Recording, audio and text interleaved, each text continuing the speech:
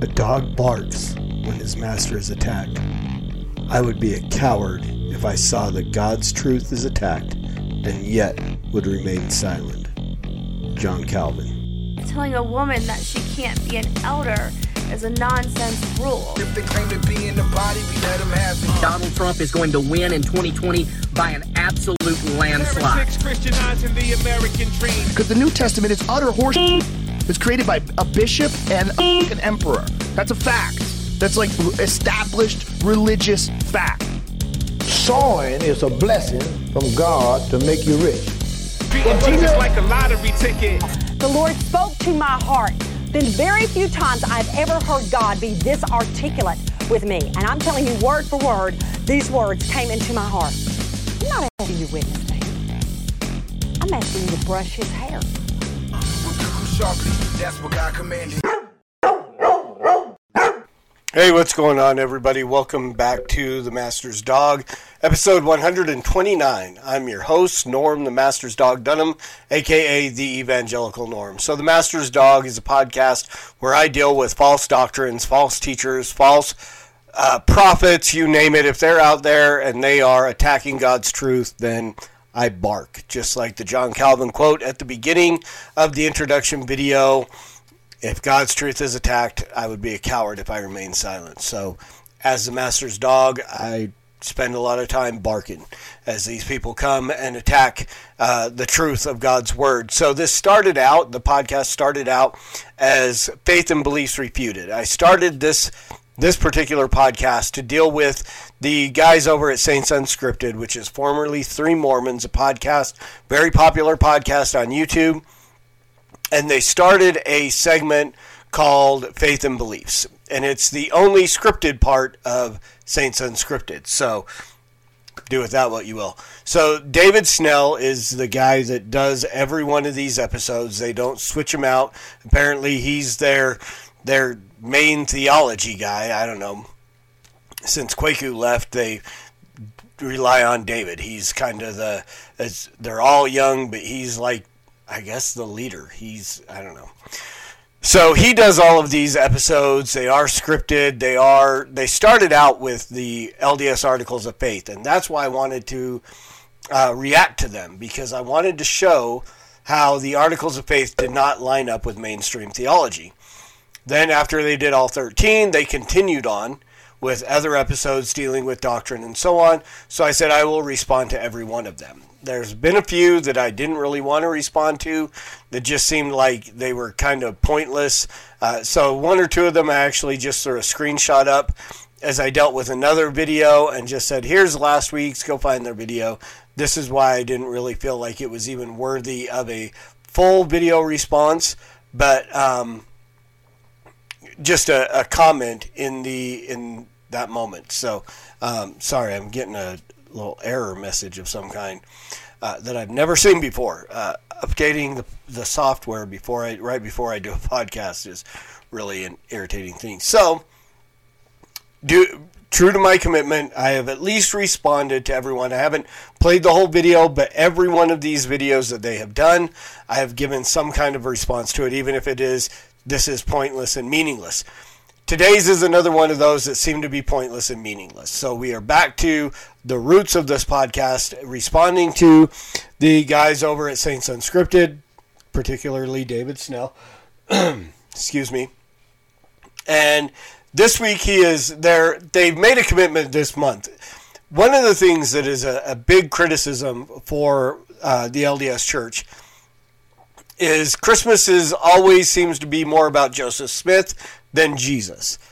Joseph Smith's birthday is December 23rd. You always get some kind of something about Joseph's birthday, not so much about Jesus. So this month it seems like they're taking those criticisms to heart, and they did a video a few days ago where it was like a month of Jesus. And so all of their podcasts are dealing with somehow Jesus, and I don't know if it's his birth or what. I don't really watch a whole lot of the other ones. There is another one I'm going to take a look at that just came out, maybe doing a response to it as well, but we'll see. So this week, David is really just going to jump into like a history / geography lesson that there's really nothing to argue with, but there is a point that I want to make at the end of it. So, with all that being said, we are going to jump in and let David do what David do and let him talk about Jerusalem and this area, and Christ in Context is the title of this video. So, let's go. Hey guys, so in the next few episodes we're going to be talking about the life and ministry of Jesus Christ, but to help set the stage for some of these New Testament events, it is really helpful to have a basic understanding of the world that Jesus is going to be born into.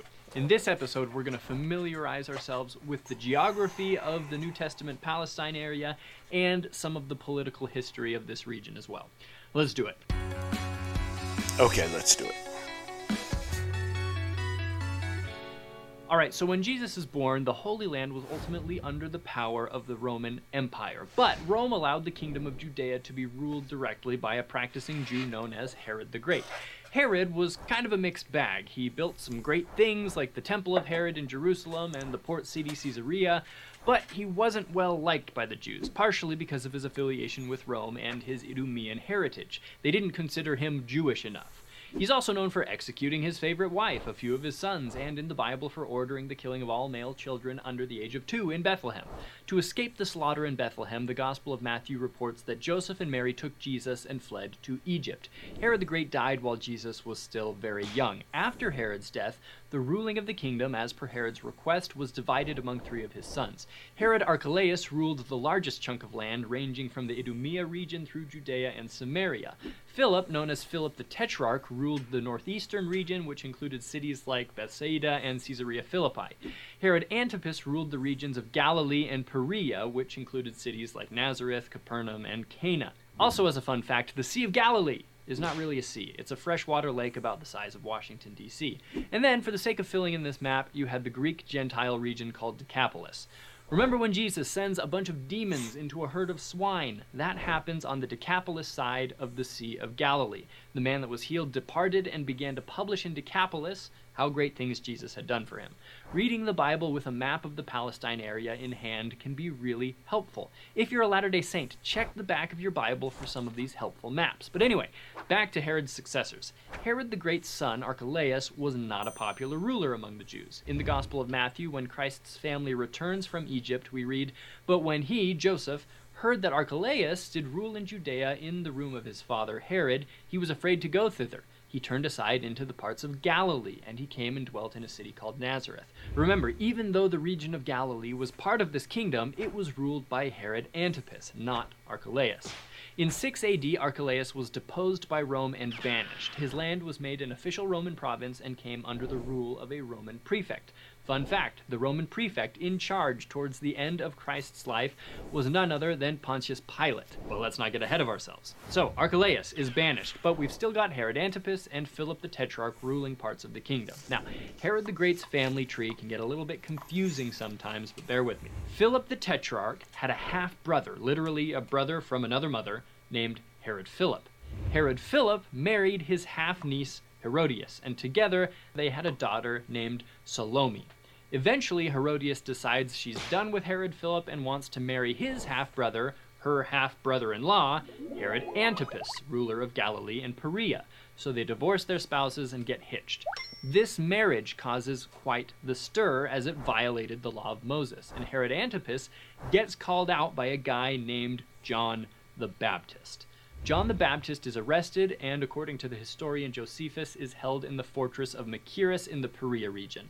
You know the rest of the story. Salome dances before her stepfather, and Herod Antipas promises to give her whatever she wants. At her mother's urging, she requests the head of John the Baptist. Fun fact, Salome later marries her half-uncle, Philip the Tetrarch. Later, when Herod Antipas hears about the miracles of Jesus, he gets a little freaked out that Jesus might be the resurrected John the Baptist. The Pharisees tell Jesus, "Depart hence, for Herod," referring to Herod Antipas, "will kill thee." Of course, Jesus doesn't care in the slightest. In the Bible, you'll notice that Jesus does a lot of traveling between Galilee and Judea. According to Google Maps, it takes about 35 hours to walk from Capernaum to Jerusalem. But right smack dab in the middle of these two regions is Samaria. When making these trips, the Jews would often substantially lengthen their journey by crossing and traveling along the other side of the Jordan River just to avoid the Samaritans. They did not get along. Why? 700 years before Christ, this Samaria region, then known as the Northern Kingdom of Israel, was conquered by the Assyrians. Most of the Israelites were taken captive into Assyria, and the region was repopulated with Assyrians, who intermarried with the sparse remaining Israelites. This was a violation of the law of Moses because the Assyrians were Gentiles, and Israelites were not supposed to marry Gentiles. The posterity of these unlawful relationships would be known as Samaritans. Essentially, the Jews viewed the Samaritans as mudbloods. It's disgusting. So there's some background on the world Jesus is born into. We've barely scratched the surface. In our next episode, we're going to flesh out some additional things you're going to want to understand when reading about Jesus. We're going to talk about Pharisees and Sadducees and Sanhedrin and Caiaphas and Zealots and all that good stuff. But if you want to learn more about the stuff we've talked about today, check out the resources in the YouTube description. Watch another video or two on our channel while you're here. We'll see you next time. Have a great day. All right. So there's that. And it's just a lot of history. I'm not going to argue with it. I'm not a historian. I don't know how many of those facts about Herod Antipas and everything are factual or not. I'm taking him at his word that he did the research and all this is real. It's all true, right? One of my big problems with Mormonism is these guys don't always tell the truth. They fabricate things to make it all convenient for them. So, once again, I'm just going to give the disclaimer. I didn't look into any of that stuff, so I'm taking it at face value that he did the research and it's all true. Here's the thing. You can give all the correct history that you want. You can use all the accurate places and timelines and stuff. I'm still a little curious as to why they choose to use the BCE and CE, Common Era, before Common Era, which is just it's a acquiescence to the secular world that doesn't want to have before Christ and Anno Domini, year of our Lord, Anno Domini, Anno Domini, however you want to pronounce it. I'm not Latin. I'm not Roman or anything like that. So that was one thing that I don't know if they'd done that for a while, but I hadn't noticed it in anything else they did where they used the BC and BCE, or CE and BCE. So, but here's the thing. You can give all the accurate geography and history. When you plug in a false Jesus, it's still fiction. So take, what is the name? I can't think of the name of the Da Vinci Code, right?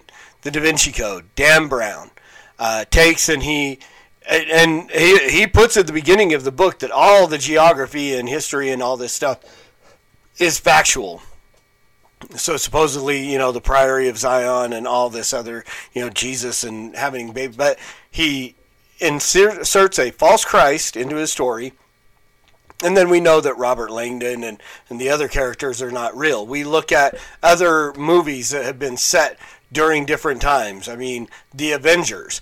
New York is a real place. The years that all happens are real. All this stuff, but we know that none of this actually happened. Because it's all fiction. The Jesus that Mormons teach is fiction. He is a fictional character. He is not the Jesus that is revealed by the Bible. And I know the Mormons are like, no, we use this. And that's where this is going to lead. I'm pretty sure that this is all leading to the them trying to go, look, we worship the same Jesus that walked through this historical place in Jerusalem and dealt with Herod Antipas and all these other people and all this stuff. This is the Jesus we believe in. But there are core facts about the Jesus that is taught in Mormonism that are incorrect, that are not biblical, that are heretical. The fact that the Jesus of Mormonism is a created being. He's not eternal. He is not from everlasting to everlasting. He is not the Alpha and the Omega. There is a God before Elohim, the God of Mormonism. There is a God before him and before him and before him. The Holy Spirit is not God. It's just a disembodied spiritual offspring of Elohim, which is so is Jesus and Lucifer and all the rest of us. We're all Elohim spiritual children, and we've got a spiritual grandfather and great-grandfather and blah, blah, blah, blah, blah, blah, blah. All the things that the Bible says are absolutely untrue. God says, through Isaiah in the Old Testament, besides me there is no God. I know not one formed, nor will there be one formed after me. Beside me there is no God. Before me there is none. After me. Jesus makes the explicit statement that he is eternal as well when he's dealing with the Pharisees, and he says to them, your father Abraham rejoiced to see my day, and they're like, dude, you're not even 50. How do you know Abraham? And he says, verily, I tell you the truth, before Abraham was, I am. Jesus is making an eternal existence claim right there. Jesus also says that there's no pre-existence, because he says, and I can't remember the exact chapter or verse, but he says, no one has descended except the one who has ascended. He's saying that nobody existed in heaven before except for one person, and that's him, that's Jesus. And no one has come down from heaven to be a human except for the one that is now ascending into heaven, which is him. Jesus makes that explicit statement. But Mormon doctrine and Mormon theology calls Jesus a liar, the Jesus of the Bible, and they insert their own Jesus. If I wanted to make videos like they do with little, cutesy little clips, I would insert, Adam Savage from Mythbusters saying, I reject your reality and enter my own abstract something or other. I totally screwed that up, but the reality is no matter how much history David can portray to you, no matter how much of this geography and history and dates and maps and this and that, can it make the Jesus that they have presented to you real? Because he's not. He is not the same Jesus of the Bible. He is not the same Jesus that walked the land of Galilee and Judea and these areas, that was hidden away in Egypt with his parents. He is not the same Jesus. The Jesus of Mormonism and the Jesus of the Bible are diametrically opposed. One is the creator of all things. One is a created being through a sexual relationship of Elohim and one of his, if not the only one, but one of, most people think there's many spiritual wives. I'm not going to get into that, whether or not that's true, but it's pretty obvious based on their teaching. So Jesus is a created being. He's not the creator of all things. He's not co-eternal with God the Father. He came after God the Father, who is not even eternal. He came from his Father, and who came from his Father, and they don't have a starting point. They don't have one. It's just on and on and on, back and back and back and back and back, without a realistic beginning point. And if they could find one, then we would say that is God. But again, it's a heretical teaching that God had a father who had a father who had a father who had a father, and mothers and siblings and all these other things. Nowhere do we find that in the Bible. The only place we find that is in the heretical teachings of Joseph Smith given to the LDS Church. And so when he tries to do all this stuff, it's all just smoke and mirrors. It's the same deception that was given years ago by Joseph when he was, deceiving people into thinking that polygamy was God's will for him and other leaders of the LDS Church, even to the point of taking the wives of living men within the church. If that's not cult-like behavior, that's like David Koresh, Jim Jones kind of stuff. To say, God has told me that he wants me to be sealed to your wife. Right? It's David sending Uriah off to be killed because he slept with his wife Bathsheba and got her pregnant, or not Bathsheba, got her pregnant, and then was like, oh, no, I messed up. Now I got to kill this dude.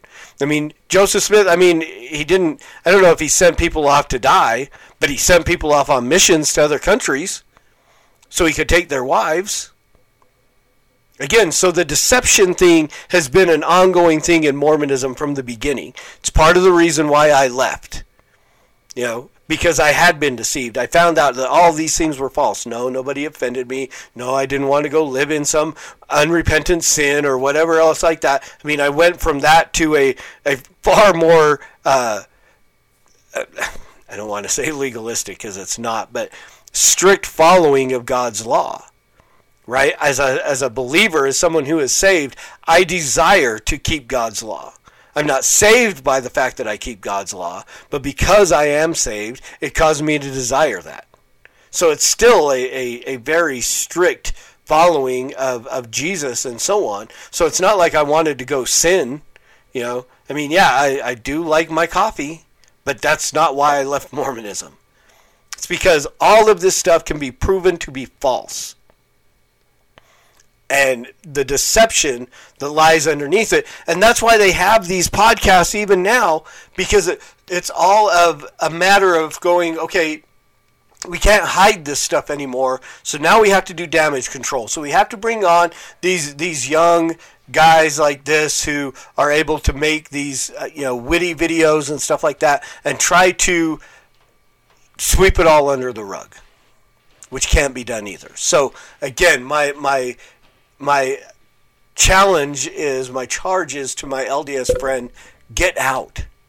Get out, run. This is a false religion following a false God, a false prophet, a false Christ, who Jesus said would come. He said there will be false Christs. Don't get it mixed up to say, oh, there's only one Jesus and we all just... No, Jesus himself. If you are saying there's not false Jesuses, then you're calling Jesus a liar, because he said they would come. So you're in a religion that is serving a false prophet, following a false doctrine, teaching a false gospel, given by a false Christ and a false God. It's all wrong, and nowhere can they offer you salvation. And to my Christian friend, as always, preach the gospel at all times, use words, they're necessary. Until next time, Soli Deo Gloria.